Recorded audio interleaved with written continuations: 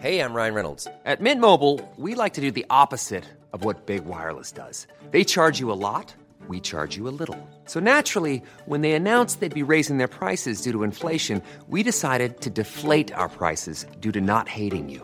That's right. We're cutting the price of Mint Unlimited from $30 a month to just $15 a month. Give it a try at mintmobile.com/switch. $45 up front for 3 months plus taxes and fees. Promo rate for new customers for limited time. Unlimited more than 40 gigabytes per month. Slows full terms at mintmobile.com.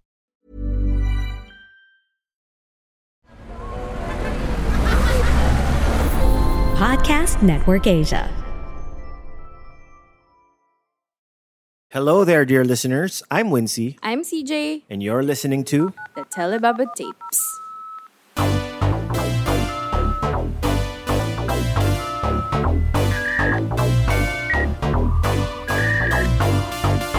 Telebaba Tapes.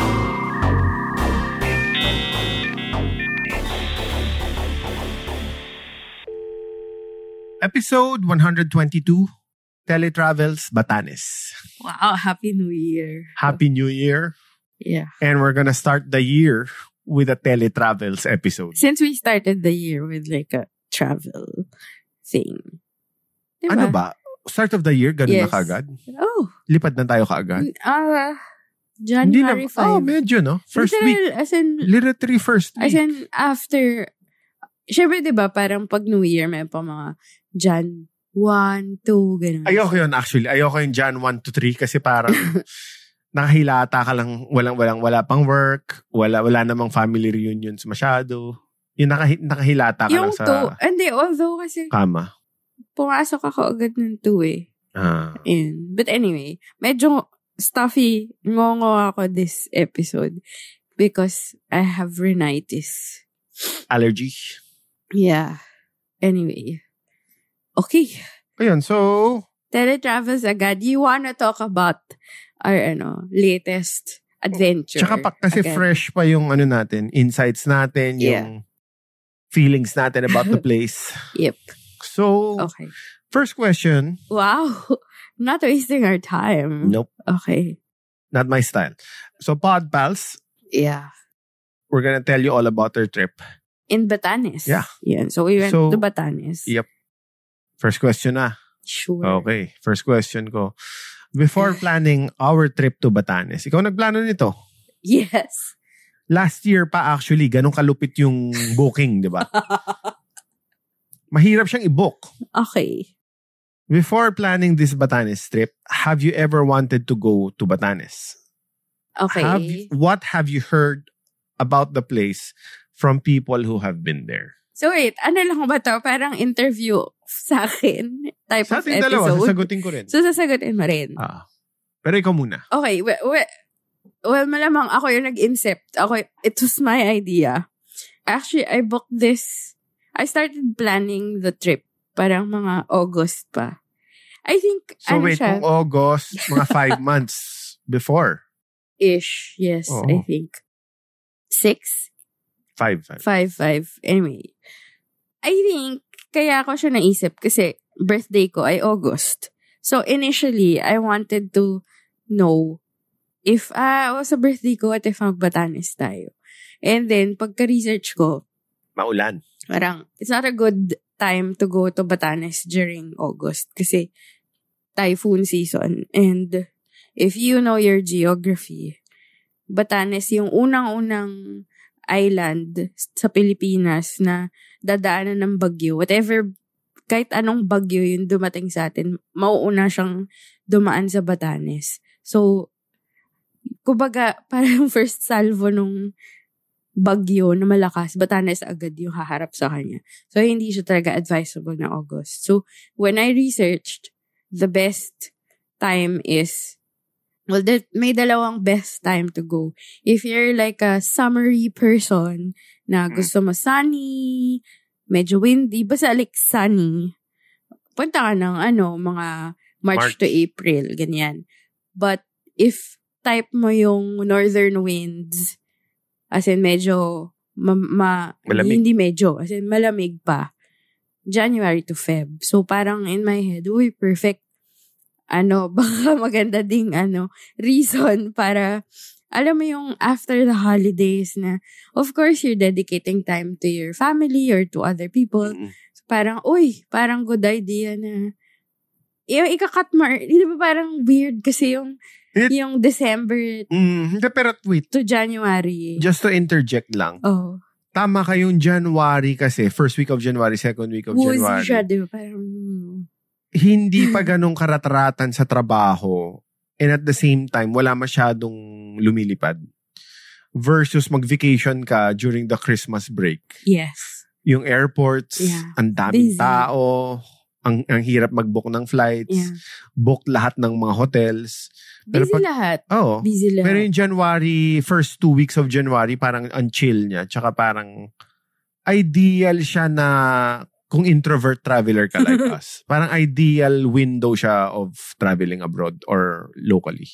Like, in a way, parang dead time siya. Like, either everyone is resting from the holiday, busyness, or everyone just wants to work ulit or busy. So, slow, usually, first 2 weeks of January, basta fuzzy slow siya.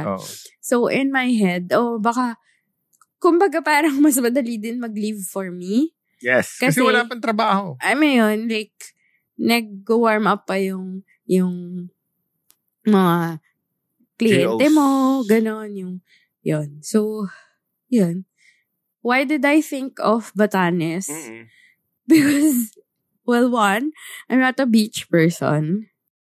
Okay, that diba? makes sense. I mean, if you want to travel the Philippines, hindi ka like, usually beach yan, diba?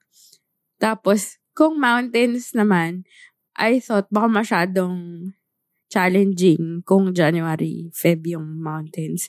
Baka sobra yung fog, ganyan. Yun. So, inisip ko, what if Batanes? Kasi, ang ganda ng Batanes. And, when you took me to Seven Sisters in Sussex, England, and when we went to Highlands, napaisip ako na parang, may ganito pong version yung Pilipinas. For sure, meron.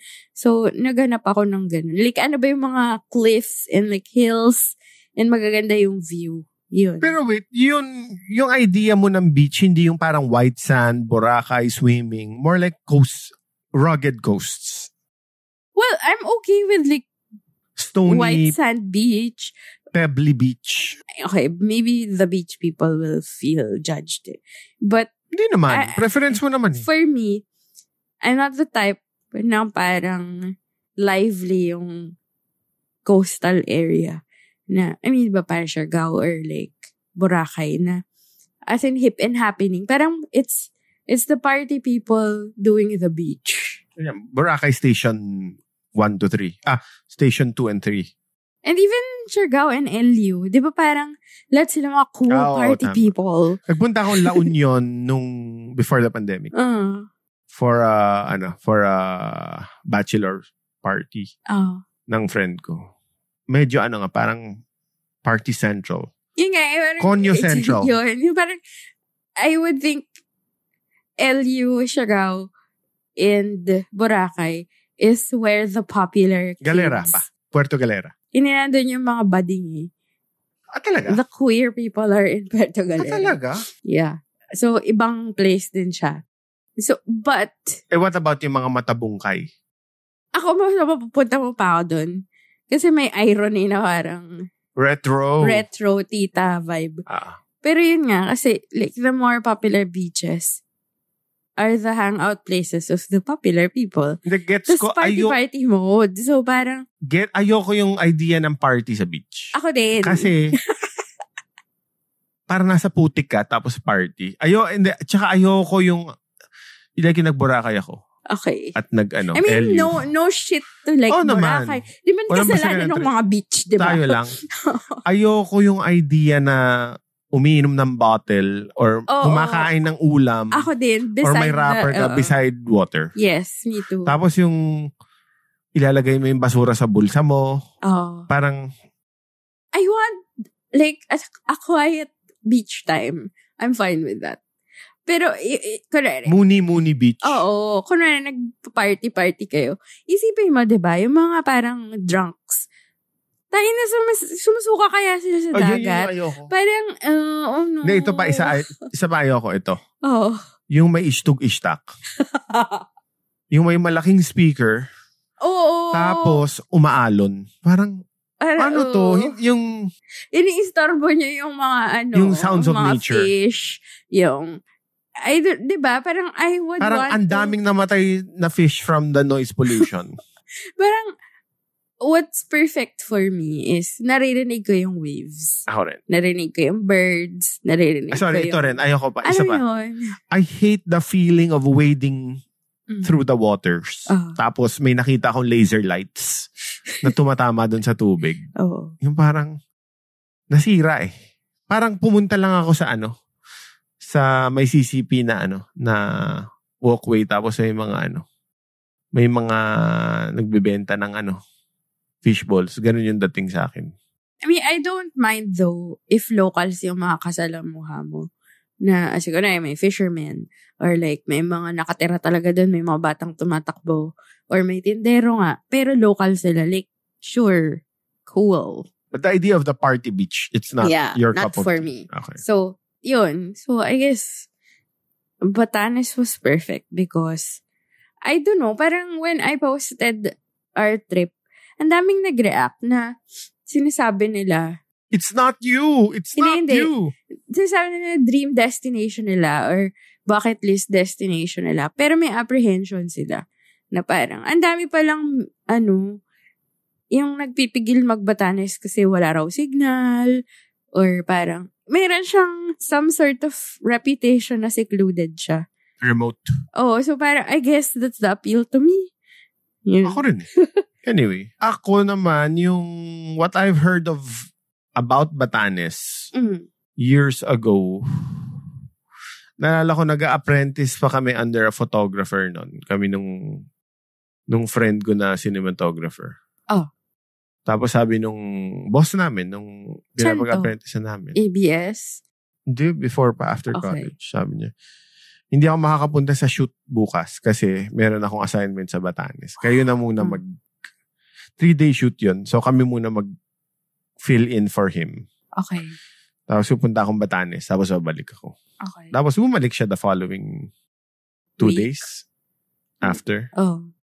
So nagkwento siya about Batanes na parang wala pang cellphone nun or I mean, wala pang smartphone. Wala pang LTE, ganyan. Wala pa. So, radyo lang talaga yung nila. Source of the weather. Ayun, yung cliche na sinasabi na nakukuha mo raw nahagip mo yung broadcast from Taiwan. Totoo yun. Tapos marami raw baka. Tapos ang ganda ng weather. Ang lamig.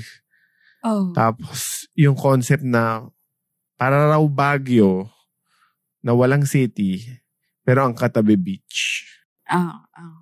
So sabi ko parang, hindi ko maisip, hindi ko maano talaga. Basta at tapos super sarap daw ng beef. Okay. Super fresh daw ng beef. Siyempre, maraming baka eh. Oh, yun. So, naisip ko ba sa Batanes, okay, so hills, tubig, baka, malamig.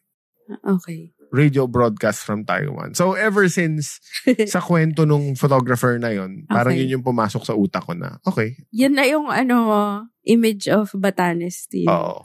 Okay. And strangely, nung pumunta nga tayo, medyo accurate. Oh. Accurate, di ba? Yeah. Pero, I mean, and a whole lot more, di ba? Yes. Other than that. Yun. So, I guess the idea came about because I wanted something. Gusto ko ng view. Like, especially when I went to New York, alam mo, when you saw all of, yung pagbukas mo ng bintana, puro ganda ng skyline. Talaga, skyline, ganyan.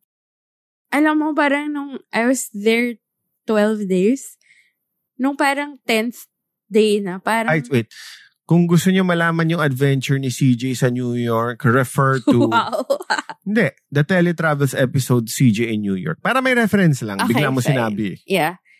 But during my 10th day, parang ini-imagine ko na yung view ng Batanes from my window sa New You were York, all eh. citied out. Oo. Parang, I wanna see like skies, mountains. Tapos dito pa sa apartment natin, tumingin ka sa bintana. Concrete jungle din eh. Oo. So, yeah.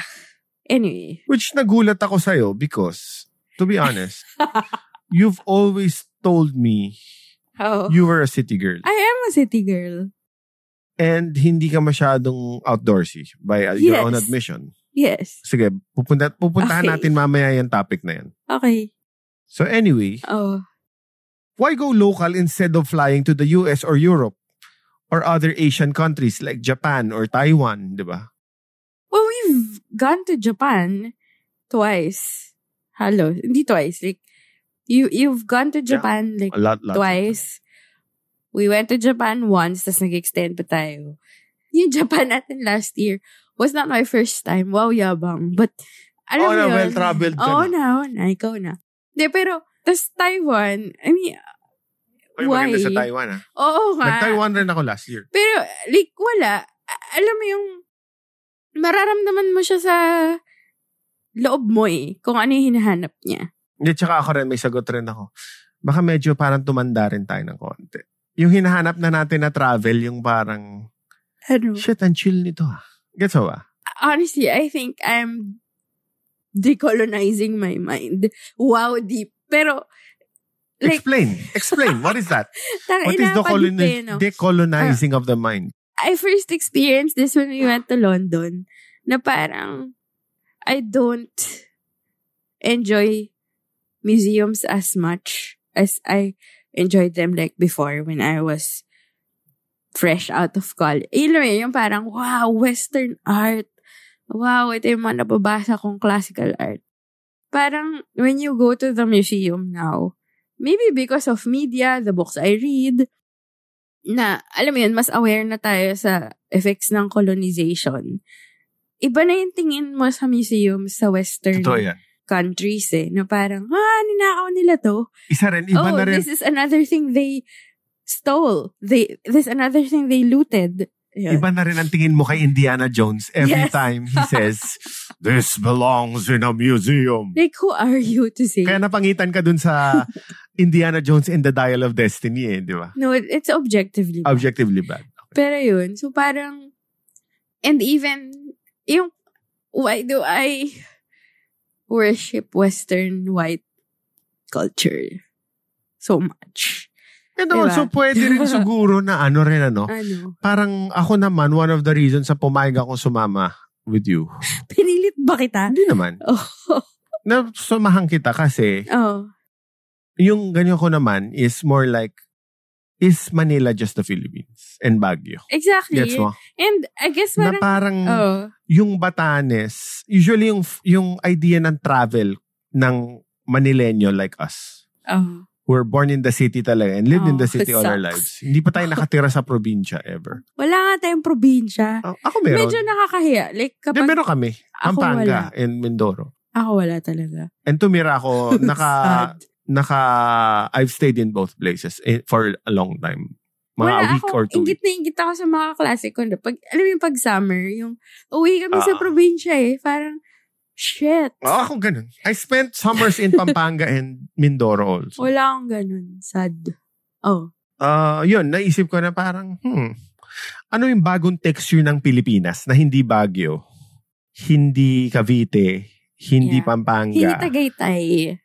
hindi Ilocos. Oo. So parang, ano nga ba? Kasi, yung job ko before, made me travel across the Philippines, di ba, na Oh. halos nakatira na ako sa airport. Like, you know, Oh, that time in my life. Yeah. Na-shoot ako ng shoot around the Philippines. Nag-spratlist ka nga, di ba? At Mayon, Davao, Yeah. Iloilo, CDO, Ikaw na yung well-traveled. Dumaguete, Oh. Oh. Zamboanga. So parang, wow. Pumunta tayong Baguio. Unique yung texture. Yeah. Maganda. Pero, City yung- pa din siya eh. oo, exactly. Yung, may Manila vibes. Di naman, like, may cosmopolitan vibe. Diba? Oo. Like, may city siya. It's a city. It's, like, I don't know what else I could describe, but it's So a city. yung Batanes, parang pa-diff tayo na tao eh.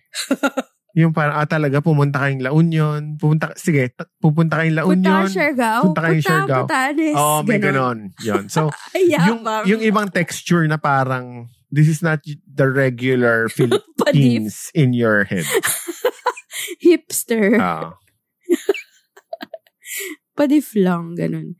Pero, hindi pa siya pinag-uusapan. Oo. Parang siyang Sagada. Yung parang, konti lang yung kilala kong nakapuntang Sagada.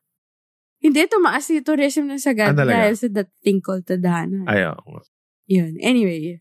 Okay, so, simulan na natin. Tell us about your experience of getting there. Naiya 2 and the Batanes Basco Airport. Ikaw muna. So yun, akala ko dati, mahirap siyang puntahan. Kasi yung mga kwento rin sa akin. Kasi alam mo, OA din yung mga taong nagbatanes. Oo, exactly. Na parang, pwede ka ma-stuck doon ng 2 weeks kung mabibagyo. Diba? Baka kung rainy season nga. Ganon. Oo, pero parang OA talaga eh. Like, in a way, parang... Walang flights doon minsan. Oo, parang once a week lang. Hello, once a day daw. Hindi once a week. Exactly. But, so yun, CJ and I went there via PAL. Pumunta kami ron around 4 a.m. For a 6 a.m. flight. Yes. And Terminal 2, my God, beautiful. Wala akong masabi. A beautiful airport. I know in our past episodes, we've complained about our airports. Pero, guys, we suggest book Terminal 2, ang ganda. Alam mo, sobrang Terminal 2 doubter ako eh. Kasi... Bakit? Kasi gusto ko Terminal 3. I have good experiences in Terminal 3. Parang relatively mabilis kahit international flights. True. Yun. Tapos, tsaka PAL doubter ako. Kasi ang dami talagang horror stories ng PAL. But I guess, since simple yung trip natin, I mean, the flights to Batanes once a day, or technically, isa going to Batanes, tas isa pauwi to Manila. Ganun lang siya. So, 2 flights lang siya a day. So, I guess it's simpler to operate. So, medyo maaga yung flight. Pero, dumating kami ron, medyo madilim ba, di ba? Dumating tayo. Yeah. Tapos, ang highlight ko sa PAL. Sunrise, di ba? Ang highlight ko nun sa Terminal 2 was konting tao. Siyempre. Relaxing. And we had the Mabuhay Lounge. Yes. At finally, natikman ko na ang napakasarap nilang arroz caldo. Yun. Nagbayad tayo ng extra para makamabuhay. Para may chicken sa loob. Ang sarap pala nun, ano? Yung sa Mabuhay Lounge. Chill din talaga to. Like, have a lounge access. So, nakatulog ako kahit mga 30 minutes. Yeah. Yun. Tapos, finally, natikman na natin ang iconic arroz caldo. Yeah. At yung bibingkenets nila. Status symbol yung arroz caldo eh. Oo.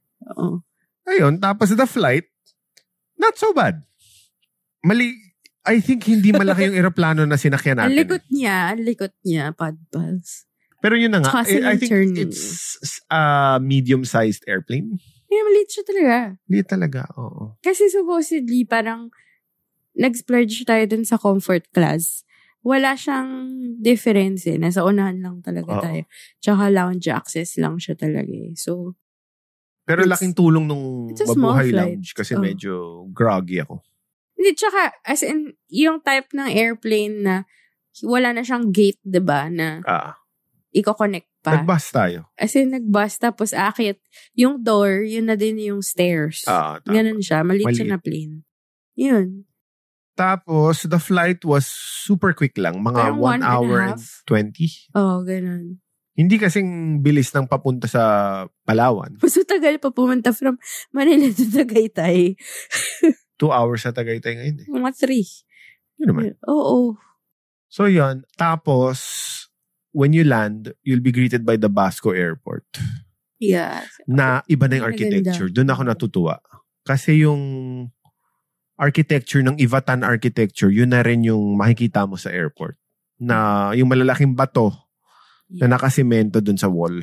Tapos triangles. Lots of triangles and stone walls. And very small airport. But very clean, organized. Hindi super chaotic. linis ng airport. Maganda. But it's small. It's small. Pero honestly, pumunta rin kasi ako sa Palawan last year. you'd be surprised ang gaganda na ng airport sa provinces natin. Alam mo, sorry, I think, shitty Filipino attitude lang siya na talagang gusto nating laitan yung sarili natin, di ba? Hindi man, yan? Imperial Manila laging thinking. Parang, ang pangit sa Manila. Ang pangit ng blah blah blah. Ang pangit sa Pilipinas. Lahat na lang pangit. Parang, okay, hindi naman totoo yun necessarily. Like, sino nagsasabi may nun, belief though? talaga na pangit. Sino nagsasabi nun? Or parang, ipiprep nila yung mga sarili nila. Oh my God, pupunta ako sa probinsya. For sure, pangit yung mga things dun. May ganun talaga eh. Baka Manila mind yun. Or Manila maybe it's mindset. our pop culture, it's our media. I don't know. Pero yun ang gaganda na ng airports natin locally. Yeah. And I think, din siya, TikTok shit siya, na parang, may mga nagre-reklamo ba sa TikTok about the airport? not necessarily Basco Airport, but ang dami yung parang, sigip dito. Pero ako, when I saw the Basco Airport, medyo na-excite na ako kasi parang, Iba. whoa, what architecture is this? Oo. Yeah. Pero sobra nating, annoying na parang, may signal ba? Feel na feel. Na walang Pero yun, signal. regarding signal, recurring tanong siya, no? 2 days before we flew, pumunta ako sa Makati Cinema Square to buy smart SIMs Kasi for the both of us. supposedly, based on our research, parang mas malakas daw yung signal ng Oo. smart. Tapos nagbayad ako for 7 days na LTE. Oo. Tinanong ko din yung travel advisor natin, si Miss Da. Sabi niya, mas malakas daw yung smart. And yeah, nung nag-dual SIM ako na smart, and ikaw rin, nakaka-post ako sa Instagram habang nasa van tayo. Oh. Ay, actually, okay naman. Maski yung smart and globe pareho. Okay naman. So ito, side question lang. Ano yung first impressions mo sa Batanes? Ganda. Ang ganda-ganda. As in, it sounds so generic, pero ang ganda niya. Parang otherworldly. Almost like, ang linis, ang clear ng sky. Walang pollution. Oh. Tapos, I guess, it's not what other people, popular opinion, portray it to be na, parang hindi naman gano'n kasi secluded, parang mga tanga yung mga tao. Alam mo yun, yung hindi naman, it is a small town. Diba parang 2 lang yung bangko sa Batan Island. Pero hindi siya, alam mo yun, hindi siya parang secluded area. Ganon. Ako yung first impression ko, nagulat ako kasi pupunta rin naman ako sa probinsya, di ba? Ito na siguro yung pinakamalinis na probinsya na nakita ko. Ang linis Na no? walang usok, walang kalat. Walang kalat sa daan. Sa daan. Tapos yung mga basura nila sobrang segregated. Tsaka yung basurahan maayos. Oo. Tapos makikita mo yung mga tao, parang kapag may nakita silang kalat, itatapon talaga nila. Yung mga locals, they're called Ivatan. Mahilig sila maglinis. Palaging, marami ako nakikita na nagpupulot nga ng basura or they wanna keep nagwawalis. everything clean. Oo. Bawal nga din yung single-use plastic. Wow. Galing. As in, very strict. Diba? Kasi I've been to other provinces. Hindi ko nasasabihin kung ano. May mga pa rin. Medyo may Manila vibes na rin na may mga basurahan. For sure. Maingay yung tricycle, tapos mausok. May ganun din. Ito parang, wow. Ngayon lang ako nakakita ng ganun ka-pristine and almost like Japan. Diba? Oo, actually. As in, tsaka disiplinado sila in keeping it that way. Pero ito rin yung one thing na na-realize ko upon landing na hindi sinabi sa akin ng kahit sino nakapunta na ron. Bilang it's in the northern tip of the Philippines, matirik yung araw. Siyempre. Malamig siya, yes. Mahangin siya. Pero at the same time, super liwanag na nalang. Super liwanag. Oo. Never pa ako nakakita ng ganong. Yung idea ko dati, gloomy siya na Kasi nga, typhoons. Typhoons, bagyo, ulan. Akala ko parang bagyo to. Pero hindi pala. Yung kinaibahan niya sa bagyo or sa mga ibang napuntahan nating lugar. Kahit sa sige, sabihin natin Scottish Highlands. Na medyo gloomy, di ba? Maulan. Ito, pwede nga maulan pero maliwanag. Maliwanag talaga. Bright ang sun. So anyway, Yes. now we go to the next question. Okay. Ito. Ano to? Anecdotal. Okay. So yung from the airport going to our hotel, may nakasama kaming fellow traveler. Na Ikaw na lang magkwento. Sobrang na-roll eyes mode kami ni CJ. Actually, hindi. Sorry. Guys, alam nyo, mas windy yung naasar. Ako kasi, it's early morning. Nag-conserve ako ng energy. Ako rin naman. Tapos parang, kasi pag conserving energy mode ako, tahimik. Wala akong yung annoying, ganon, yung I will not waste my energies. Ako kinakalabit na talaga kitang ganun. Tapos nag-aano na ako. Si Wincy sabi roll siya, eyes asar talaga. na asar. So anyway, on the way to the hotel, kasama namin yung... May nakasabay. May nakasabay kami. May hindi kasi exclusive yung hotel, yung airport transfer. So kumbaga, may kasabay tayong other guests ng hotel. May nakasama kaming... Sabi mo na, huwag ka na mag-mince ng words. Galing Amerika. Na... Senior citizen na couple. Na siguro mga, palagay natin mga 60 to 70.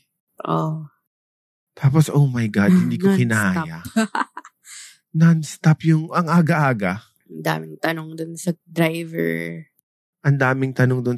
Tapos, pagdating dun sa hotel, ang dami pa rin tanong. Tapos, ito yung, okay lang sana kasi nag-gets ko na parang, baka lost sila or yun na nga seniors na sila. Nag-aabala sila. Pero, ito yung ayoko.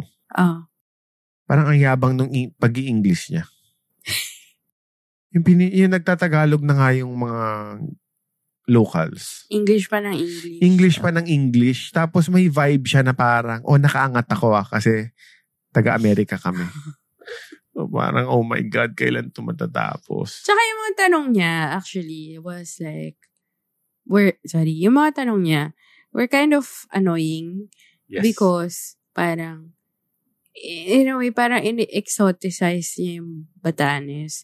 Or parang minamaliit niya ng slight na parang, is it like the States na may mga pedestrian crossing, ganyan? Parang, hello, i-google mo.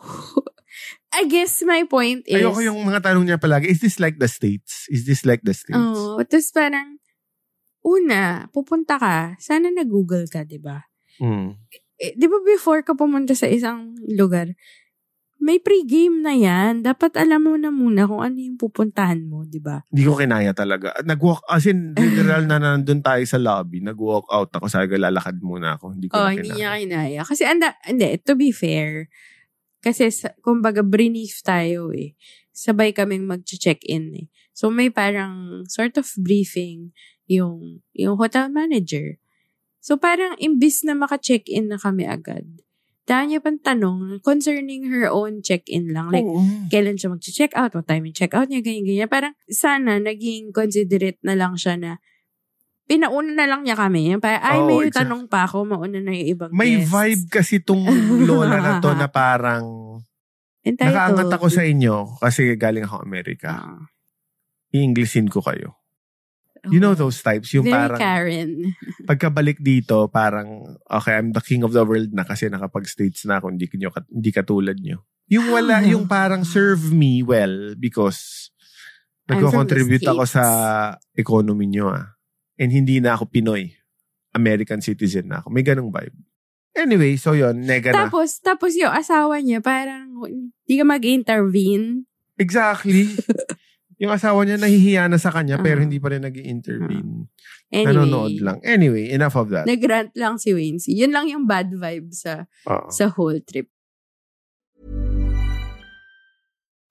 Life is full of what-ifs. Some awesome. Like what if AI could fold your laundry? And some, well, less awesome. Like what if you have unexpected medical costs? United Healthcare can help get you covered with Health Protector Guard fixed indemnity insurance plans. They supplement your primary plan to help you manage out-of-pocket costs. No deductibles, no enrollment periods, and especially no more what-ifs. Visit uh1.com to find the Health Protector Guard plan for you. I'm Sandra, and I'm just the professional your small business was looking for. But you didn't hire me because you didn't use LinkedIn Jobs. LinkedIn has professionals you can't find anywhere else, including those who aren't actively looking for a new job, but might be open to the perfect role, like me. In a given month, over 70% of LinkedIn users don't visit other leading job sites. So if you're not looking on LinkedIn, you'll miss out on great candidates like Sandra. Start hiring professionals like a professional. Post your free job on linkedin.com/spoken today. Next question, ito good vibes naman to. Because it's actually the highlight of my stay. Okay. The hotel that we stayed in, yung Fundación Pasita. Yes. Owned by Pasita Abad's family. Okay. Oh, what's the question? What made you want this place? Well, I have a friend na yung sommelier friend ko. Nag-post siya ng parang, as in post lang siya sa story niya. Tapos parang, wow, ganda. Tapos, Ano dun sa Fundación Pasita rin to? oo. Tapos, tinanong ko siya parang, wow, ganda, saan yan? Tapos sabi niya, nasa Batanes ako, ganyan. I'm developing the menu for this cafe. Yung Cafe Dutukon, ganyan. So ako parang, wow. Tapos, nag-send na siya ng pictures nung mga, nung Tapos nagandahan ka? nung hotel. Parang, wow, sobrang ganda. Na parang, kasi nga, yung mga tao at yung media, like the things that we know of Batanes, di ba, parang stone houses na maliliit, tapos mga, alam mo yun, yung first image of like a far-flung island in your head ay walang ganon. Di ba? Ang hotel mo ay parang office ng mayor. Or parang Dormitory. transient house, ganon. Tapos nung nakita ko parang, wow! Gets. Art! Tapos, parang, si Pasita Abad pa. Parang, hindi ko na-connect. Wait, to our listeners, can you refresh their minds on who Pasita Abad So, is? si Pasita Abad ay isang painter. As in, super sikat niya, even sa States, meron siya, pumunta siya Cambodia, Africa, as in, like, she traveled the whole world. So, si Pasita Abad, super sikat siyang artist. Yung style niya, as in, very eclectic. Parang Yayo Kusama of the 60s, no? And 70s. Not to be corny, pero parang malapit. Mala-mala. The Pinoy Kusama. For if you wanna be pop. Diba? Yes. Pero yung colors niya are more vibrant, more diverse. Kasi Kusama, usually black plus another color, diba? Or like, 2 colors, usually si Yayoi Kusama. And she was also an activist. No, but she was an activist first. So, si Pasita Abad, she really was a lawyer first. Kasi mga Abad clan yan eh. So, yung Abad clan, I think sila yung prominent clan sa Batanes. Ivatan sila? Yes, Ivatan sila. And then, lawyers yan. As in, lawyers, I think some are doctors or politicians. Basta as in sila yung prominent. And si Pasita Abad, she was a lawyer. Maglo-law siya muna. And then she became an activist during the Marcos regime, dictatorship. Tapos, I guess, na-threaten yung, I mean, you know how it is in the Marcos senior era, diba? Na the activists, or lalo na kung parang medyo mayaman ka, diba? May influence ka, and you went against them, mas in danger ka kasi, yun. Kasi alam nila influence mo. So, she had to go to the States. So, parang para rin siyang si RJ Jacinto, no? Na mala-mala. lumipad sa States nung Marcos. Yes, so lumipad siya sa States. Tapos, I think, instead of pursuing law, pursue na lang siya ng art. So, yun, art. And when she passed away, and it shows in the hotel, di ba? Yes. And yung hotel natin, actually, it's really her home. It's really her house. And when she passed away, I think yung parents niya turned it into a hotel. Wait, parents niya? Dapat patay na yung parents niya when she passed away? Hindi. Parang, what? Nag-abot, or tita. Hindi siguro. Maybe my history is wrong. Just verify it. Basta, basically, when she passed away, they converted her house into a hotel. Tapos, it's pricey. It is pricey. We will admit. But, if babasahin mo yung binabayad mo dun sa hotel, So if you look at our receipts, yung pangalan ng business nila ay Batanes Social Enterprise. So part of yung binabayaran natin go to the funding ng college education of many Ivatans, especially mga gusto mag-arts.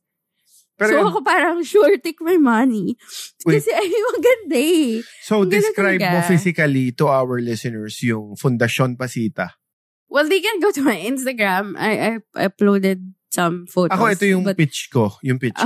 Wait. Ako, what sold to me when I was reading the hotel descriptions, yung rooms. Actually, yung room photos nila sa website do not do justice.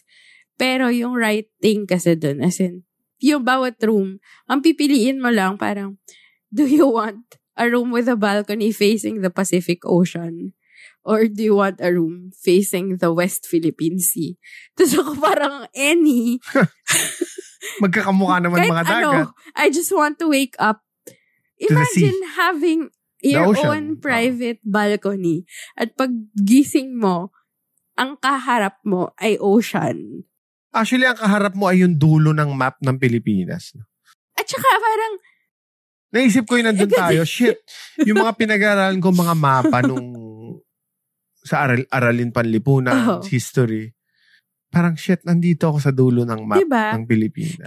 And yung pagkagising ko, nakikita ko yung dulo ng map ng Philippines. The northernmost tip of the Philippines. I never thought in my life na makikita ko yung Pacific Ocean. Yun. Grabe ka naman. Through the airplane. Yes, pero yung makikita mo yung Pacific Ocean na horizon siya. Ayun, tama. Parang wow. Never ko yan naisip. Edge of the world, no? You're literally on the edge of the world. Hindi naman edge of the world, but the fact na, di ba parang when we were studying geography, like, ang laki ng Pacific Ocean di ba? Parang, medyo surreal. I never really thought na makikita ko siya, ever. Like, in my head, okay, ang makikita ko lang sa lifetime ko ay ilog, ganyan. Lake, pond. May ganong element ngayon. I never really thought I'll see an ocean. Yeah. Yun. So, when we checked in our room, tapos takbo ko agad sa balcony. So much water. As in like, wow, Pacific Ocean. Ganon. So, super excited ako. As you walk dun sa parang walkway towards Cafe Dutucon to exit your hotel room, may mosaic, di ba? Na nakalagay Diyos Mamahes. Yun yung good morning or good day ng mga Ivatan. Ay, hindi, salamat. Yun yung salamat nila. Yung other side, yung good morning. Yun. Tapos ang masaya pa, beautiful. Dun sa Cafe Dutucon, overlooking naman a hill full of cows. Yes. Imagine mo, nagbe-breakfast ka, tapos yung view mo ay cows. Ay green hills. Pastures. Pastulan. Green pastures. Tapos kinakain mo corned beef. Oo nga. So, the circle of life. Tsaka nakikita mong masaya sila. Hindi sila nasa cage.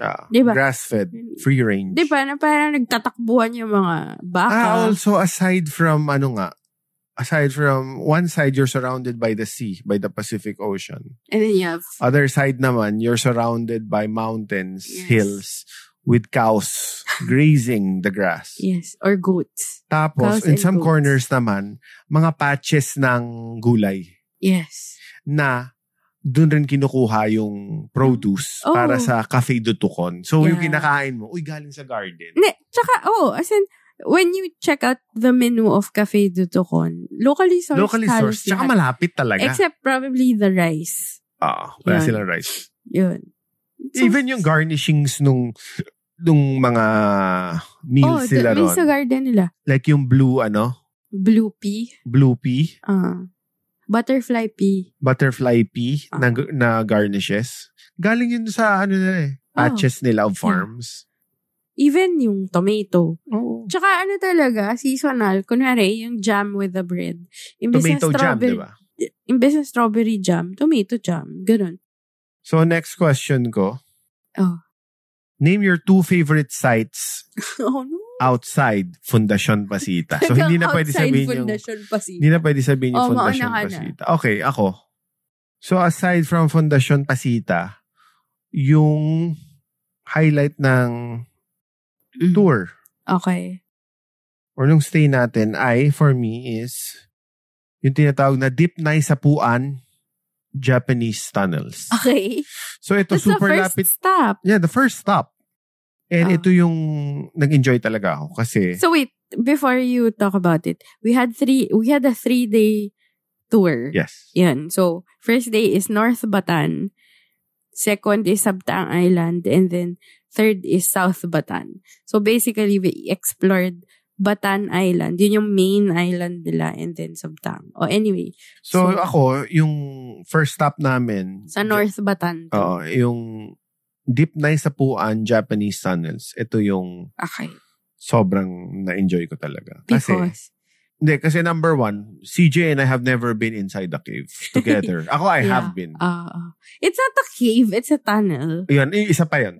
I've been in a cave, but I've never been in a tunnel excavated. But we've been in a cistern. Cistern.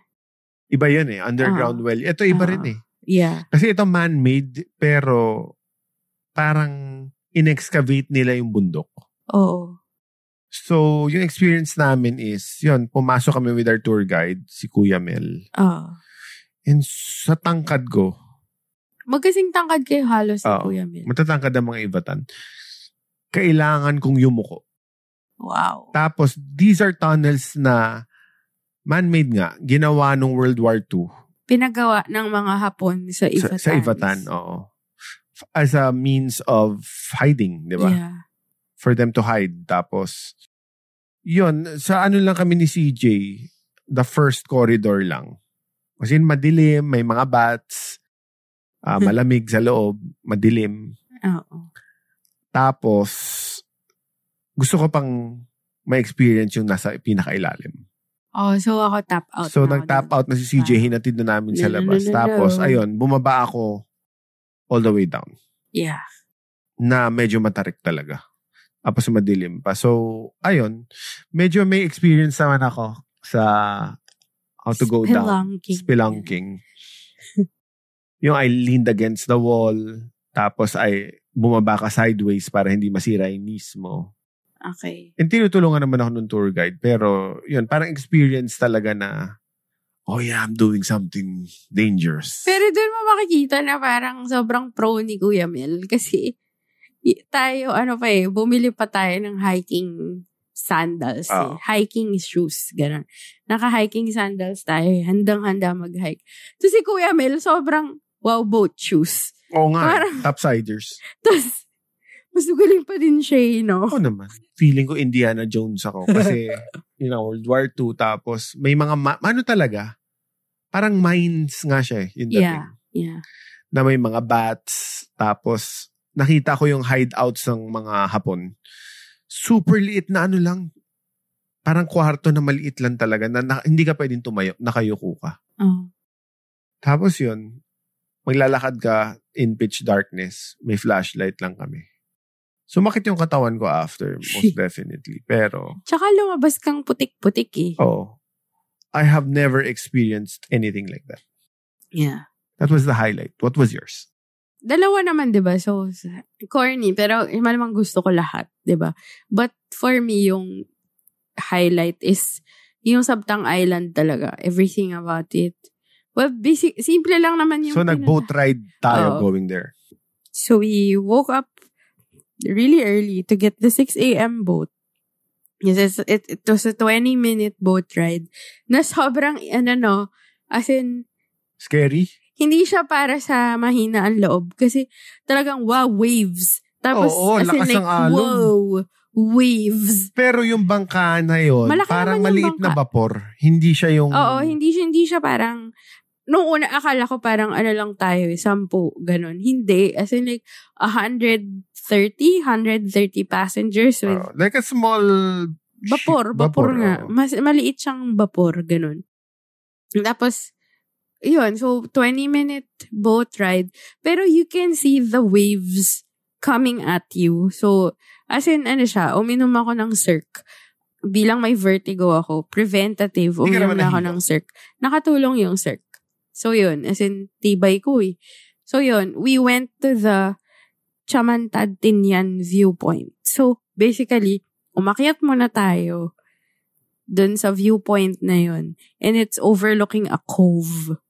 So imagine nyo, hills na i-hike mo, pababa, pataas. As in like, hills. Pero, when you go on top of the hill, makikita mo talaga cove, as in beach. Tas, as in, I think ocean na yun. Tapos iba na yung kulay ng tubig. As in like, agad talaga. As in magical. Magical siya. Na, I think you and Kuya Mel went farther. Dun sa parang dulo pa. Pero ako, parang nagstay lang ako dun sa parang lowest part of the hill. And I sat down. Tapos, as in, feel ko lang yung hangin. Sobrang saya. I have to share this to the pod pals. Nabilib ako sa'yo nun kasi I know you have a fear of heights. Yes, I do. And inaakay ka ni Kuya Mel throughout. Oh. How did you overcome your fear of heights? Kasi sinabi mo nanginginig ka raw eh. I didn't overcome.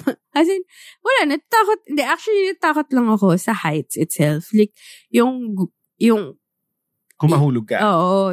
Or seeing how high you are already. Well, siguro mga 100 feet na tayo. Saan taas eh. Tapos, kasi, informal yung walkway eh, di ba? As in, ano lang siya eh. Parang napatag na part lang talaga ng hill. Wala siyang parang, kasi, okay, compare mo siya sa Seven Sisters or compare mo sa Highlands na, as in, built yung walkways. Ito talaga, as in like, parang pastulan lang ng baka talaga. Kasi feel mo lang talaga kung, flat ba to? O, sige, aapakan ko.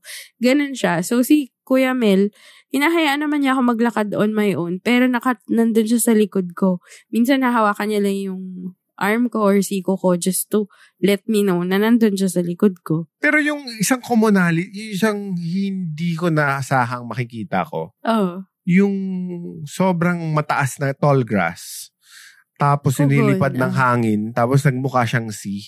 Oo. Na may waves na. Na may waves na yung grass. Parang, yeah. Sobrang ganda. Tapos may cows. Parang, wow. Tapos yun, makikita mo may cow from, like, maybe 6 feet. Overdose na nga tayo sa mga sighting ng cows. Eh, yeah, as ganda na Sabtang Island Cove na yun. And, I kind of enjoyed kasi syempre, tourist spot siya. So, may mga little huts ng, parang doon ka magpapahinga. Hindi siya tourist trap. Alam mo yun, yung sasabihin talaga ng tendera sa'yo, sige, umupo ka muna. Ito yung, gusto mo ng tubho tea. Tubho is... Free. Tapos sasabihin niya, libre to. Yung, alam mong, honest hindi pera-pera. Hindi siya... What is tubho muna? I think it's a root. Hindi, it's a fern. Fern. It's a fern that, siya, endemic siya sa Batanes, tubho, as in Tubho. So, fern siya na tumutubo dun sa cliffs, dun sa mountainside. Tapos, medyo kamukha siya ng makahiya, pero mas malaki. So, fern siya talaga. So, they dry that, and then yung dried tubho, ilalaga nila yun. Tapos, yun yung, they would drink as coffee in the morning, no? Kasi syempre, hindi naman sila, mag-i-import ka ng coffee eh. Wala namang coffee farms dun. So, tapos kung inumin mo yun, parang energized ka. Sarap eh, no? Sarap niya eh. Yun. Anyway. So anyway, okay, my second highlight. Ito maganda rin kasi may anecdote ako. Okay. This is the Chawa View Deck. This is in the third day na. Third day to sa ito naman, South Batanes. Ito, hindi pa akyat, pababa. Overlooking a lagoon, a blue lagoon. Yes. And ito may stairs naman to. Sobrang blue. Dark blue. So, ibig sabihin sobrang deep. Pero it's the steepest daw. Yeah, it is. Ang deep niya kasi dark blue eh. Kasi it's the other coves, aqua pa eh. Ito dark blue. So basically, it's a staircase against a cliff face. Yes. Nabababa ka. Rock formations. Na medyo with caution. Kasi matarik talaga. Did you go down with caution? Yes. Hindi naman ako, buhay pa ako ngayon. Okay. At kasama ko naman si Kuya Mel. So, bumaba kami. Actually, hindi. Una, sinasamahan niya ako sa view deck. Tapos nakita niya bumababa. Sabi niya, ay ma'am, teka lang, sasamahan ko lang si sir. So, bumaba kami. I saw the cove and I saw the lagoon. First time ko nakakita sa buong talambuhay ko ng lagoon. Ang lagoon pala is a deep hole in it's a cave under the sea. Yes. So, parang yung nakakita ko, oh my God, wow. Tapos, ibang kulay na naman yung tubig. Tapos, umupo-upo muna ako ron. Tapos, umakyat na ulit kami. Matarik talaga yung stairs. Yes. Tapos, nagkaroon ako ng altitude headache for the first time ever in my life. Na akala ko anxiety attack. Hindi naman kasi yung ulo ko lang yung masakit. Hindi masakit yung chest ko. Hindi ako nanginginig. So, nagpahatid na ako sa hotel. Kasi ang nangyari pala nun, dapat mabagal yung akyat mo sa stairs. Yes. As in, super bagal kasi nag-a-adjust yung katawan mo sa altitude na ganun ka tarik at ganun kataas. Yes. So, to those who are going to Batanes and medyo adventurous, may adventurous streak kayo like me. Bagalan nyo pala yung pag-akyat at pagbaba. Oo. Parang, okay, I panicked for you for a bit. So yun, Chawa View Deck. Hindi, okay naman ako eh. So ang ginawa ko lang after my altitude headache ay wala. Uminom ng maraming tubig at humiga. Yeah. At nawala na siya after 3 hours, 4 hours. Pero super sakit pala talaga nung feeling na yun sa kasi basically skull. Wala kang oxygen. Yun. O ikaw? So, this is the same day that ito yung na-miss out mo. So, after namin ihatid si Quincy sa hotel, tinuloy ko. Sabi ko, sige, tutuloy ko, Andiyan na ka na. Sir Mel, andito na ako eh. So, dito she-note most of the scenes sa one of my favorite movies, Hihintayin Kita sa Langit. Starring? Don Zuleta and Richard Gomez. So, yun yung Alapad Rock Formation. So, may rock formation and then sa tabi nun may hills. Tapos, wala na masyado signal. As in, sabi nga ni Kuya Mel, parang walang signal kasi nahaharang ng mga rock formation. Whoa! Yun, so, as in, yun as in gentle slope and then we went to the highest point of the I think, hill. Hindi ka natakot? Hindi. Kasi gentle siya eh. Tapos, wala, sabi lang tapos parang may cove pa overlooking the beach. Ang daming coves. Pero ito unique. Parang, what made it unique? I guess kasi hindi ganun kalakas yung hangin. So, mas peaceful. Oh, okay. Basta mas calm. Tapos, yung hangin ba na sinasabi mo for our dear listeners, ito yung hangin na napapatumba ka? Yung mararamdaman mong medyo na-take yung body mo, di ba? Kasi sa Sabtang, ganon. Even yung sa north, yung sa rolling hills, ganon. Pero ito, calm yung breeze. Tapos, there's something really nice to look at dun sa rock formation na parang J.M.W. Turner painting na as in, napafascinate kasi ako sa itsura nung waves na bumabangga sa bato. Actually, ang ganda. Ang ganda-ganda niya tingnan. So, siguro I spent like maybe 15 minutes na nakatambay lang dun. Tapos, kung anong post na yung pinapapost sa akin ni Kuya Mel. But sabi ko, can I just have like a few moments? Tapos, wala. I just took it all in. Ang peaceful. Tapos, sarap mag-meditate. Ganun. Nag-meditate ka? I mean, like, yung wala kang inisip, i-off mo yung mind. Sarap naman. Sarap. Yun. Ever catch yourself eating the same flavorless dinner 3 days in a row? Dreaming of something better? Well, HelloFresh is your guilt-free dream come true, baby. It's me, Keke Palmer.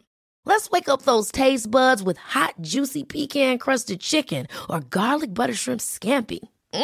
Hello Fresh. Stop dreaming of all the delicious possibilities and dig in at HelloFresh.com. Let's get this dinner party started.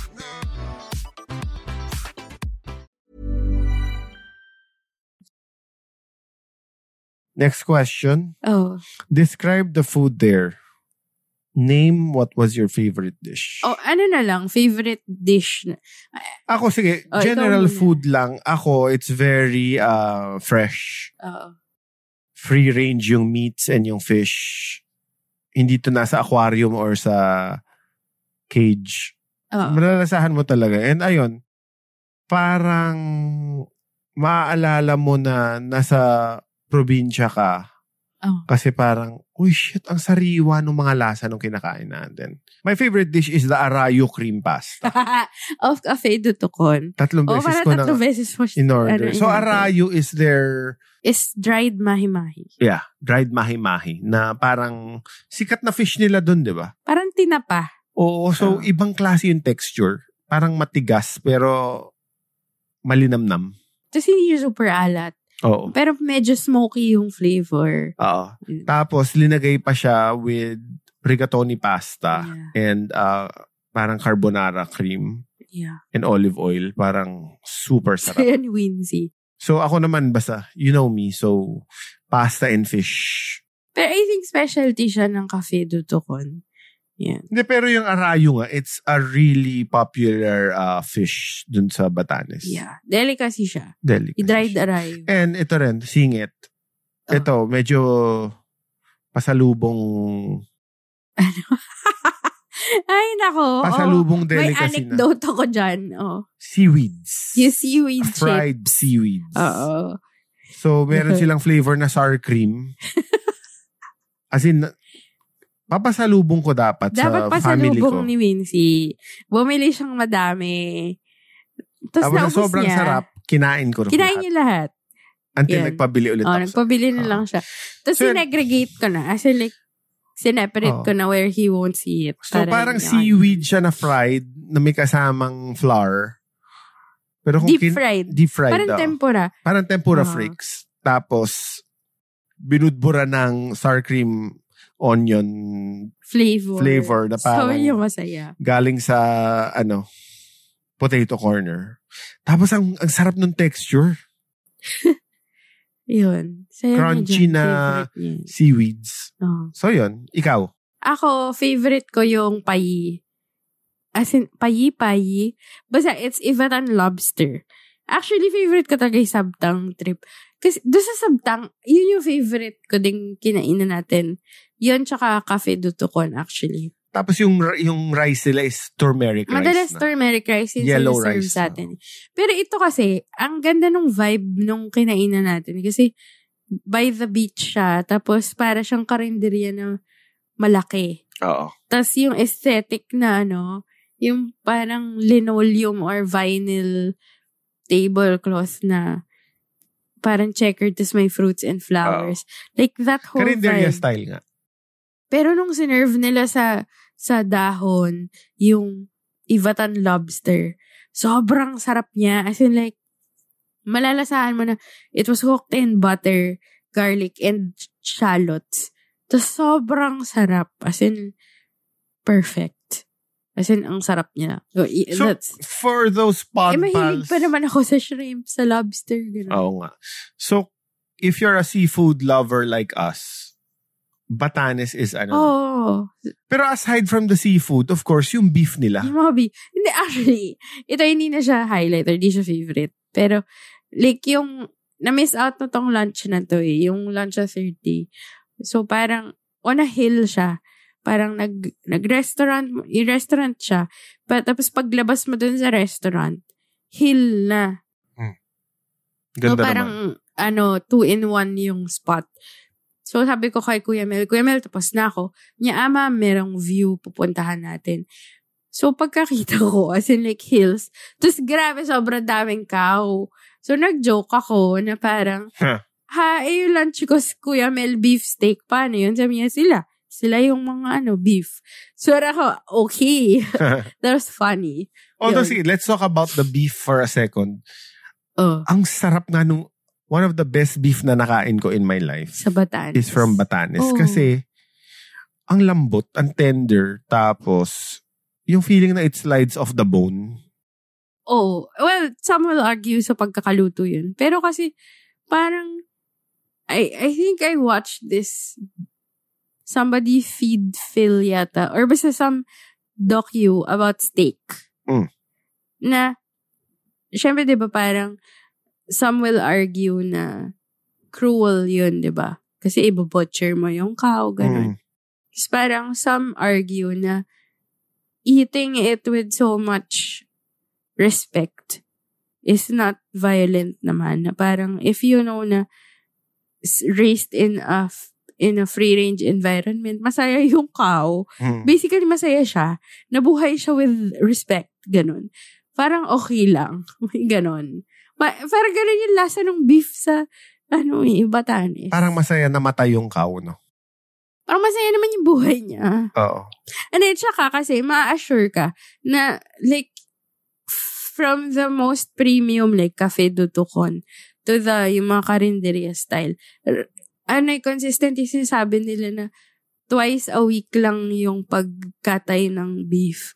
So, hindi siya as fast, hindi siya as industrial. So, you are assured na hindi cruel. And even yung, di ba, I wanted to order a steak. Tapos sabi nila, ay ma'am, ubos na. Next week na yung, next supply. So, parang, hindi nila pinipilit. Yun lang. So, ito, mas ikaw sumagot nito. Kasi mas nakasama mo siya more. A few words about our tour guide, si Kuya Mel. Interesting siya na interesting siya na tour guide. I think parang siyang manic pick si Dream Boy. Ganon. Like, di ba parang bawat... Ang dami niyang kwento. Tapos ang dami niya naging trabaho. Para siyang Wes Anderson character na may montage. Ang dami niya talaga kasi naging baker siya. Nung una, tour guide siya. Pangalawa, boatman. Tapos, gumagawa din siya ng boats. Hindi lang boatman. Lay minister din siya sa San Juan. Yung isang barangay in between, I think, Basco and Ivana. Yun. Tapos, lay minister siya. Tapos, nag-jeepney driver din daw siya, diba? Tapos, naging baker pa siya. And then, ano pa ba yung isa niyang... Tapos, yun nga, nag-assist din siya sa mga shoots pag may mag-shoot sa Batanes. So, sobrang dami niya talaga trabaho. Ang dami niya experience. At tour guide pa siya. But I think, yung pinaka-fun part kay Sir Mel ay, when we were in, I guess, isa pa din sa nagpa-memorable sa akin dun sa Hihintayin Kita sa Langit Cliff, ay dun niya kwento sa akin. Pinakita niya, tingnan mo ma'am yung shorelines. Nalulungkot ako kasi madaming mga plastic waste. Tapos sabi niya, head ako nung community cleanup. Vice president daw siya nung community cleanup ng shores. So, tinanong ko siya na, tayo ba yan? Or tourist po ba yung may kasalanan ng mga yan? Niya, hindi. Pag titignan mo yung nililinis namin, iba na yung language. So, talagang inaanod from other countries. Taiwan, Vietnam. Mga chichiriya sa Taiwan or sa Vietnam? As in, mga plastics nila. So, pero diba, parang, parang, I think what's fascinating about Kuya Mel is yung sense niya of community. Kasi kunwari, nung dinala niya ako sa simbahan ng Ivana, pinakita niya sa akin yung ruins ng old church. Tapos parang nagkikwento na siya na actually, parang ang dream ko, mapatayo to into like a smaller chapel, ganun. As in, talagang mararamdaman mo he cares about his community. Ayun, tapos, ang dami yung trivia. I mean, hindi siya yung usual tour guide eh. Diba? I think alam niya ng may mga bagay na mag-google na natin eh. Hindi niya nasasabihin yung mga mag-google mo. Magkikwento na siya ng personal experience niya sa spots. Ganda nga yung mga kwento niyo. Tapos kunikwento. Tapos, I particularly like the conversations na while kunikwento niya yung ganda ng Batanes, tinatanong ko siya ng history eh, na parang, yung tunnel ginawa ng mga Hapon, kung may sinaktan bang mga Ivatan sa paggawa nun? Tapos parang sabi niya, wala naman, ganyan. Sabi ko, ever ba since laging unang ina-attack yung Batanes eh? As in, doon una pumunta yung mga Hapon, doon din nagland yung mga may mga Kastila din, diba, na nag-occupy ng Batanes. Parang lagi lang silang na-occupy, hindi sila nagre-resist. Ang babait talaga ng Ivatan. So, tinatanong ko na, meron bang mga rebels na Ivatan, ganyan? Sabi niya, meron naman, may mga may mga guerrilla, tapos yung lolo niya guerrilla. Tapos nagkikwento siya nung, yung medyo mas rebellious side ng Batanes. Kinikwento niya yung leader ng Sabtang Island na, di ba, binehead kasi pinagtanggol yung mga katribo niya. Mga ganun. That's what fascinated me more. Na parang, okay, while mababait yung Batan at welcoming sila, siguro 90%, may 10% na mo yun, pinagtatanggol talaga yung so anyway, nila. Anyway. Next question, ito medyo pop. Okay. For our pod pals. Okay. What movie or TV show did the landscapes of Batanes remind you of? Remind me of? O sige, ikaw na lang muna. Ako muna. Ako naalala ko sa kanya actually. Star Wars The Last Jedi. Oh. Kung saan pumunta si Rey. Yes. Kung saan niya binaling ang lightsaber ni Luke Skywalker. Yun. If you want. Actually, naman, yung mga pinuntahan mong cave, medyo ganun nga yung tsura. Tsaka yung mga pinuntahan nating mga hills. Parang, kung Star Wars fan kayo, tapos, grabe. Gusto nyo makita yon locally. In a local setting. Punta kayong Batanes. Kasi honestly, ito, actually, pwede siya maging science fiction location. Ganun siya ka mystical and otherworldly. Otherworldly siya talaga. Parang kung hindi sci-fi, pwedeng fantasy rin. Parang kulang na lang lumabas si Gandalf. Medieval fantasy. Ayun, actually, parang Game of Thrones, ganun. May pagka New Zealand din siya. Or Croatia. Oo. Or Scotland. As in, may ganun siyang feel. Mystical nga. Mystical siya. Ikaw?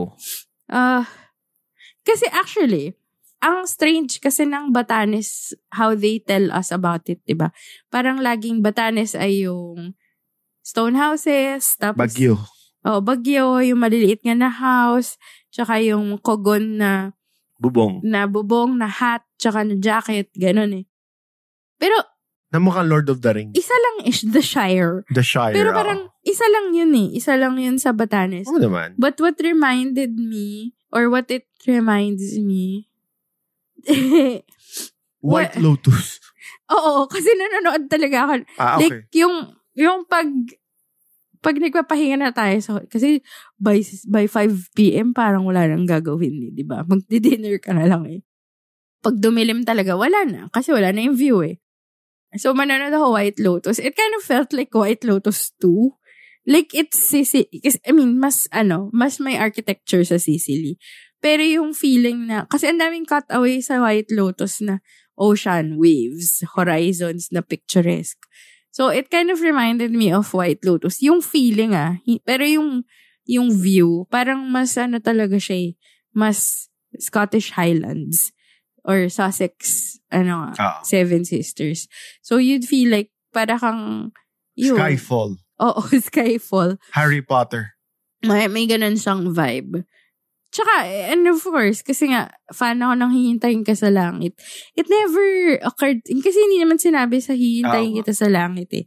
Pero kung nakapunta ka na dun, malalaman mong Batanes siya.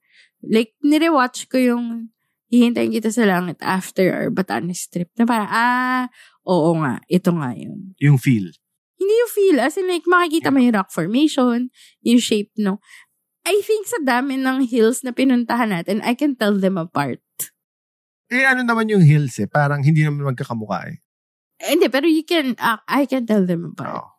Ayun. Okay, game. So, ito na insights na tayo. Patapos na ba tayo? Okay. Insights about provincial living versus city living after your trip. Are you a city girl or a country girl? Alam mo, ultimately, city girl ako through and through. Like, namimiss ko pa din yung internet. Well, it was a nice break. Yung fact na pahirapan manood ng TikTok, diba, na parang you would choose to read their book. Diba, read the book overlooking the Pacific Ocean. Like, yay.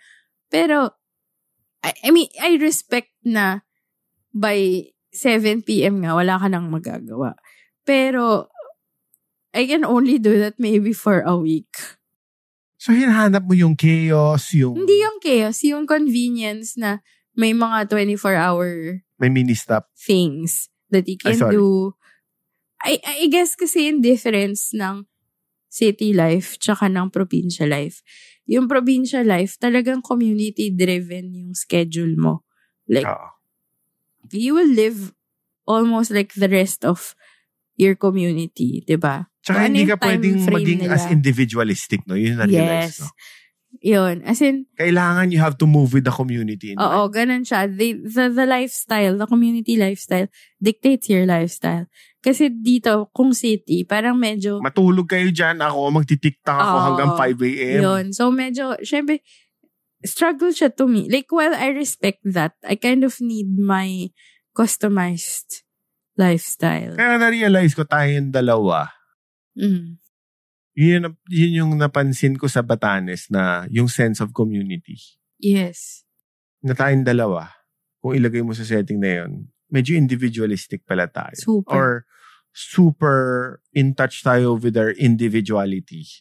Na ako rin, kung tumira ako sa probinsya, baka hindi ko kayanin kasi mas mahalaga sa akin yung individuality ko kaysa sa community. Asa mapakinggan pero... Selfish po. Hindi naman. Selfish po siya. Mas mahalaga yung individuality ko sa akin. Oo. I guess, kung wala namang choice, diba? Parang, I'm sure I will find some meaning. And I'm sure meron rin naman silang, meron silang time of the day where they can be themselves din naman. Oo naman. Pero, yun nga, parang, I guess sabi ko nga sa'yo, yung na-feel ko sa Batanes, parang... Ako bumaba yung blood pressure ko. Kumbaga ko 120/80 ang regular. Para naging 110/70. Ganon ka-chill. Ito, kasi talagang na-realize ko, putya, yung talent ko dito, di nila kailangan. Like, walang may kailangan ng marketing insights dito. Walang may kailangan ng mga advertising lines dito. Kailangan doon magaling ka mangisda. Oo, like wala akong kwenta dito. Baboy. Oo. Baboy at baka. Like, hindi magpa-fly. Like, okay. May time na sinasabi ni Kuya Mel, sabi niya, okay ma'am, wala na po tayo sa Basco. Nasa iba na po. Sige, utak ko, parang gusto ko sabihin, oo nga, kuya, iba na. Parang na-realize ko, okay, hindi bibenta yung mga witty shit mo or like... advertising shit. Advertising shit mo. Alam mo yung, I felt like, okay, wala silang gamit sa akin dito. Kung mas-stuck ako dito, eventually, like...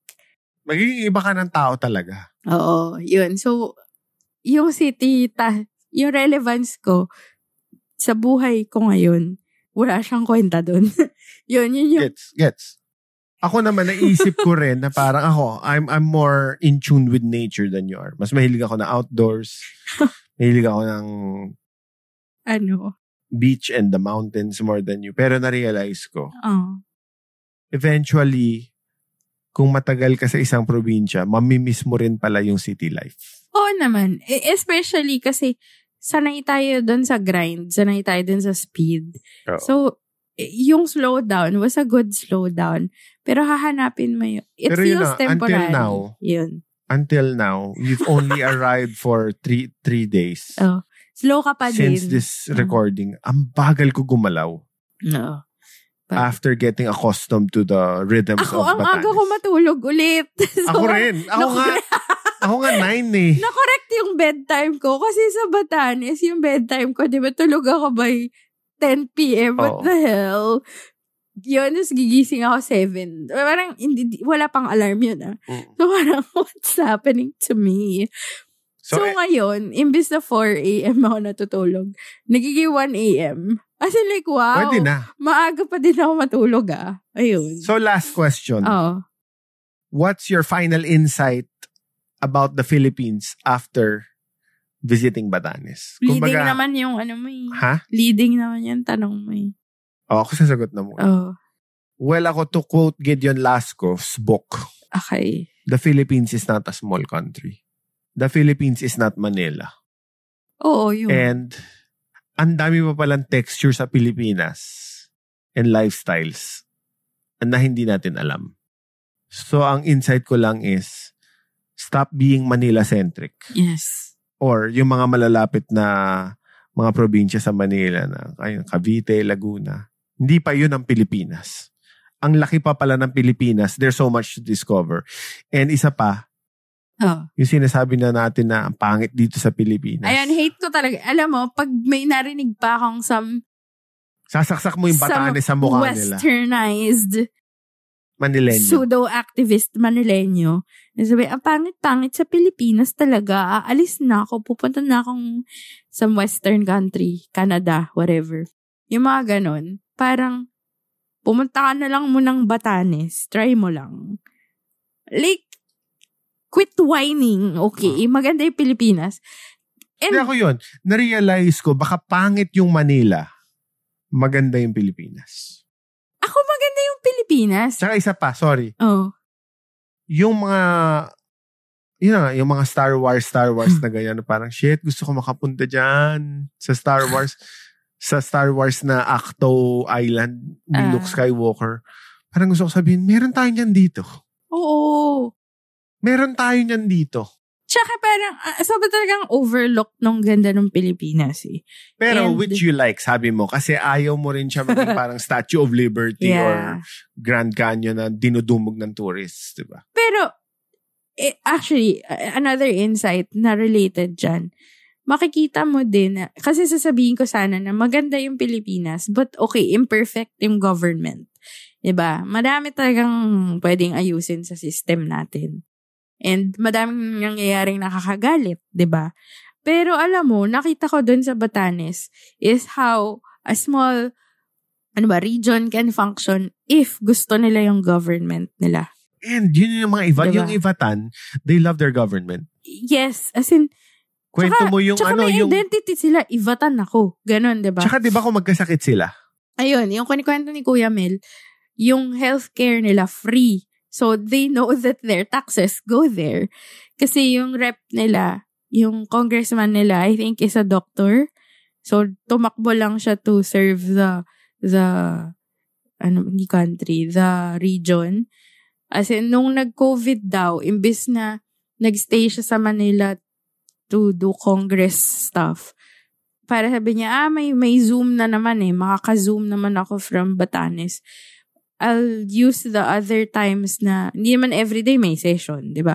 Or hindi naman super haba ng sessions. So, after his Congress sessions daw, magjo-duty siya dun sa hospital. Galing! Ganun. So, parang, sige ni Kuya Mel na basta Ivatan, kunwari, Ivatan ka na nasa Manila, sinugod ka sa hospital, mayroon silang identification na pag nalaman na Ivatan ka, pag tinawagan yung healthcare service na yun, yung may budget, tapos yun yung ibabayad. As in, anywhere you are in the Philippines. Basta Ivatan ka. Anywhere you are as an Ivatan, or if you happen to be in Batanes, regardless whether Ivatan ka or hindi. Kunwari. Tayo? Oo, kunwari may nangyari sa atin, pwedeng free. Ang galing. Yun. Tapos, yun nga, yung lahat talaga nag-follow nung walang magsi-single-use plastic. Lahat susunod. Actually, yung isa pa na-realize ko, sorry, before you say yours. A region that remote can innovate with their governance dahil malayo sila sa central governance. Yeah. Bilang malayo sila sa Malacanang. Tsaka maliit kasi, 18,000 lang yata sila. Ang dami nilang programs na ang creative. And at the same time, mas makaka-build ka pala ng community kung malayo ka sa central political system ng Pilipinas. Tsaka maliit sila. Parang, kumbaga, okay na yan. Sige, gawin niyo na yung gusto niyo. Ganon. And, sa'yo? Another realization. Siyempre, dalawa pala yung realization ko. Hindi realization, more like, i-share ko yung insight ni Kuya Mel.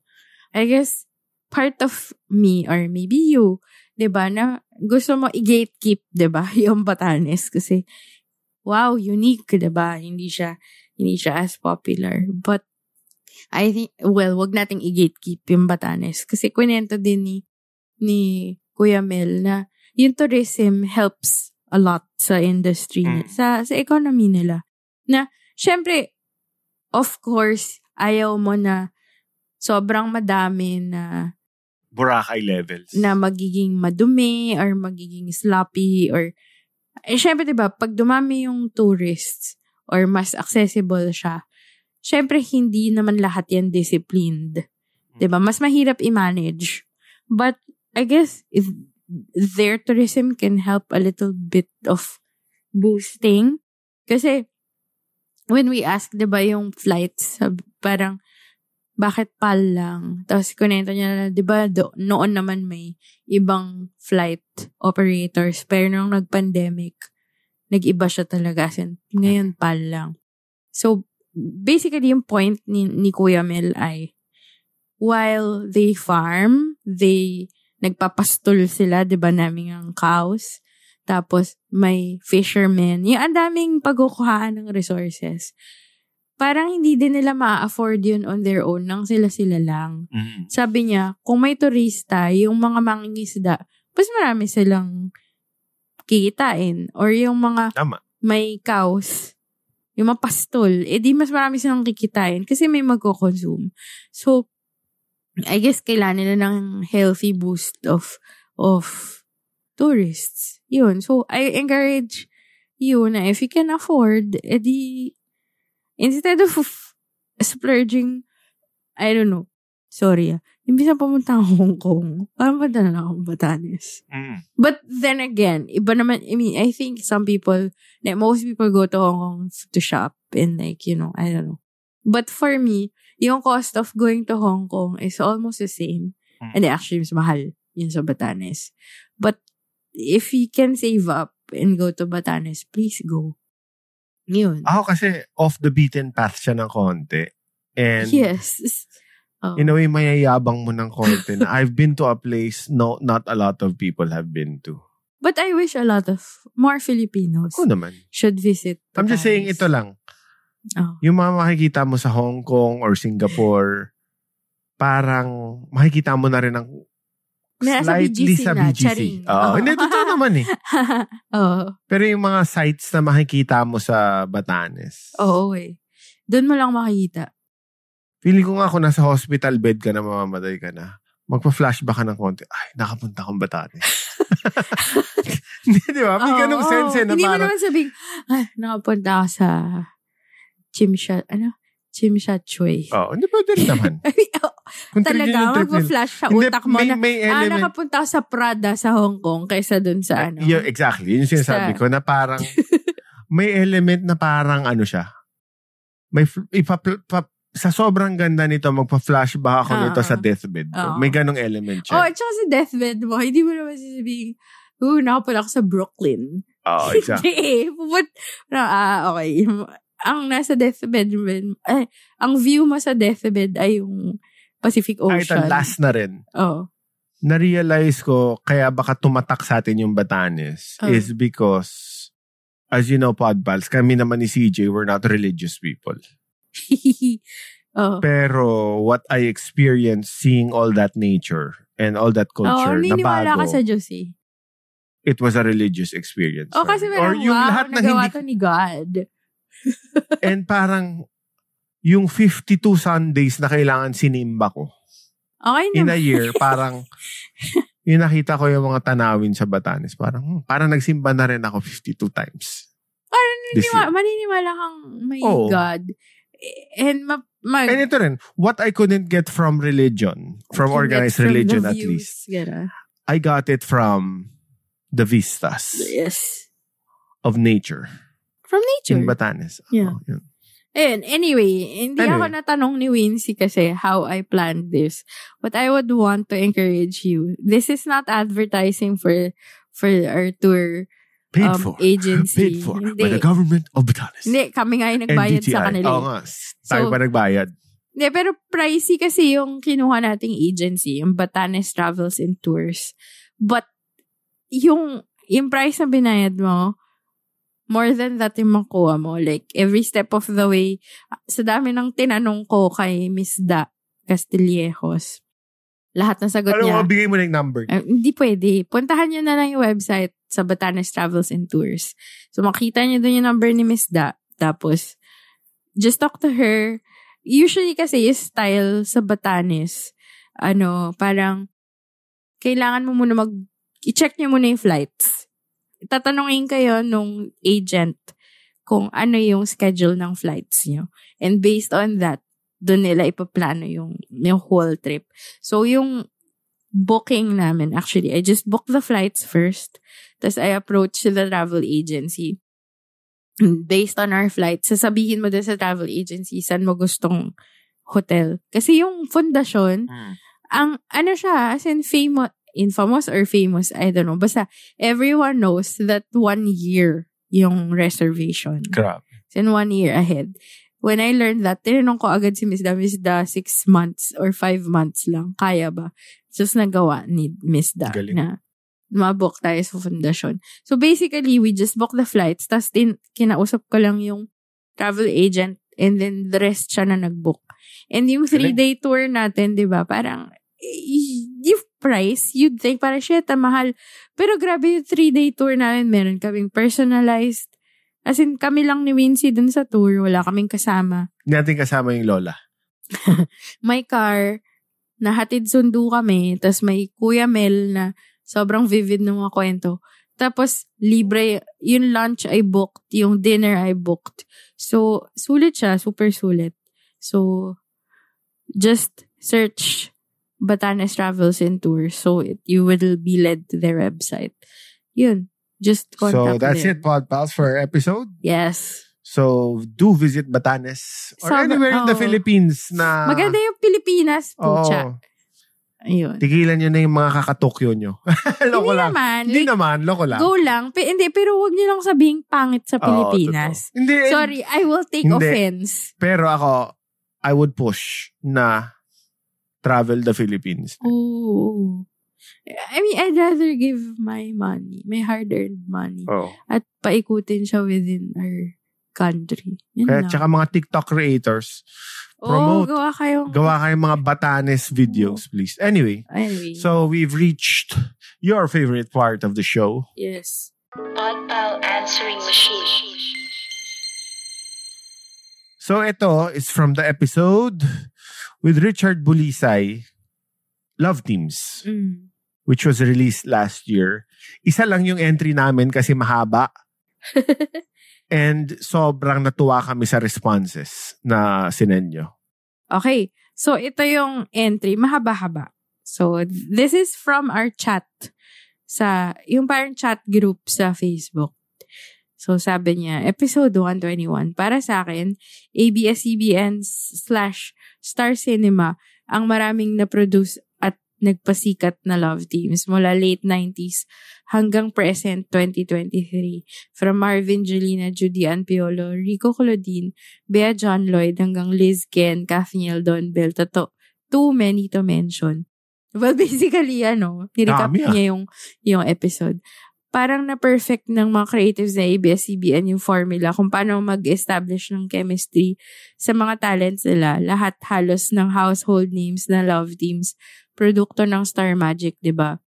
Tapos dito yung shinare niyang parang, hindi natin na-touch on. Itong Pinoy Big Brother, hindi na siya pure reality show.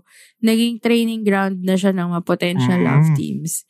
Example, si Kim Chu at si Gerald Anderson. Ayan. So, I'll continue. Yes. After ng Kimeral, nakita siguro ng ABS-CBN na bukod sa reality show, gawin din nating artista search. Totoo yan? Totoo. Kaya nagkaroon ng Joshua Garcia, Donnie Pangilinan, Maymay Entrata, James Reid, daming love team sana produce ng PBB. Yes. Nakaka-cringe lang para sa akin yung mga rom-coms ni Cathy Garcia Molina. Oh no. Lahat ng works niya parang pare-pareho yung blueprint na ginamit. Super fan ako ni Antoinette Hadaone. Hi, Direk. Panalo mga rom-coms si Direk Tonet. Yes, may kilig pero at the same time may substance rin. Classic example yung Alone Together. Which is your favorite, di ba? Not Tonet? O hindi ba? Alone Together ba? Favorite or first Love You to the Stars and Back? Hindi, ako talaga, Tadhana. That thing called Tadhana. Tsaka Never Not Love You. Okay. Anyway. So, kasi Ganda na storytelling ni Direct Tonet doon, starring Liz Ken. Love story ng isang taga-UP at isang taga-UST. Fave scene ko doon, yung UP Lantern Parade scene ng Liz Ken. I think this podpal hasn't reached our old library, no? We have an Alone Together episode. Oh, so yun. Yeah. Recommend mo sa kanya. I think episode 3 or basta as in like within the first 10 episodes yan. Yon. So, thank you, Pod Pals, for listening to another episode. At saka pinag-trend nila yung episode na yan. Thank you. Oo. Yeah. So, we'd expect more from you. Wow. Hindi naman expect. It would be nice. Ang demanding. Ang demanding. Ano ba yun? Pagod na rin ako. Mag-comment daw kasi kayo. Mag-comment kayo. We expect more from you. More engagement daw. Hindi naman. Grabe. Na-disappointed daw si Wincy. Ang hina nyo, Podfans. Grabe. De, joke lang. Thank you. If salamat, pero we expect more from Nulit niya pa eh. Oh, isa pa. Kulang pa. Podpals. Grabe. Thank you. Thank you. Yun lang. Tama na.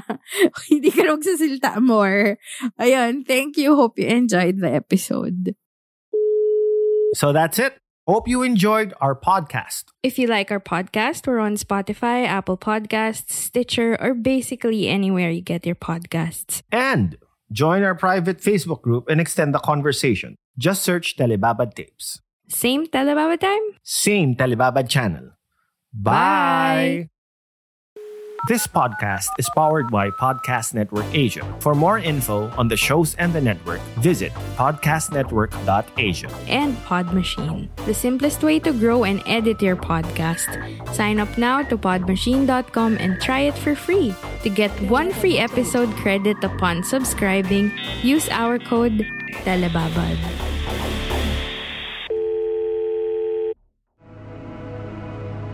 The views and opinions expressed by the podcast creators, hosts, and guests do not necessarily reflect the official policy and position of Podcast Network Asia, the hosts of the program, or other programs of the network.